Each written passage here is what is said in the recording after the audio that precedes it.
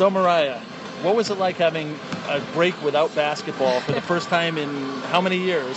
It was weird. I mean, obviously we were still practicing and things, but we did have a good little break. I think it was good for our team. We got a chance to look at our offense and kind of tighten up our defense. And coming out the break, I think we learned a lot of things, and so hopefully we can finish the season strong.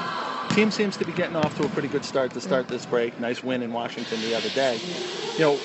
Does it feel different, having that extra time? I mean, there's virtually no practice time in the WNBA. So. Yeah, it was very weird. I mean, practicing every day because we've been playing so many games and just traveling. But I think, like I said, I think it was really good for us, and you can definitely tell that we've learned a lot about our team. Try to throw in a couple of new offenses and see where it goes from there.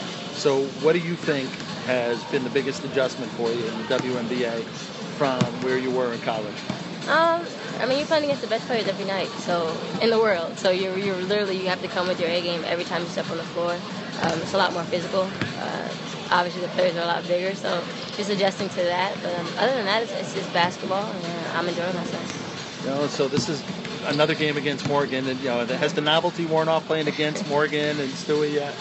Yeah. I mean, every time it's obviously going to be weird, but like I said, it's basketball, so you got to come out here no matter who's on the other side, and then afterwards you get to talk and kind of share old stories, I guess you could say. It feels like we've been out of college for forever, but we haven't. So. Yeah, how did it feel not moving in, not getting ready for classes? I loved it. I loved every second of it. Actually, I was at UConn yesterday, just walking around like, glad I'm not in school anymore. You old timer, you. Last question. You watched you saw the USA national team at UConn practicing. Then you see them over there in Brazil. How did that make you? What do you think about going forward? Is that, I know that you've been a part of USA basketball and it means a lot to you. I mean, obviously I want to be there. So we have to play smart. Try to make sure that I'm doing what I can to keep getting better and pursuing a career in USA basketball. And then if I get that call for 2020, I'll be the happiest person ever.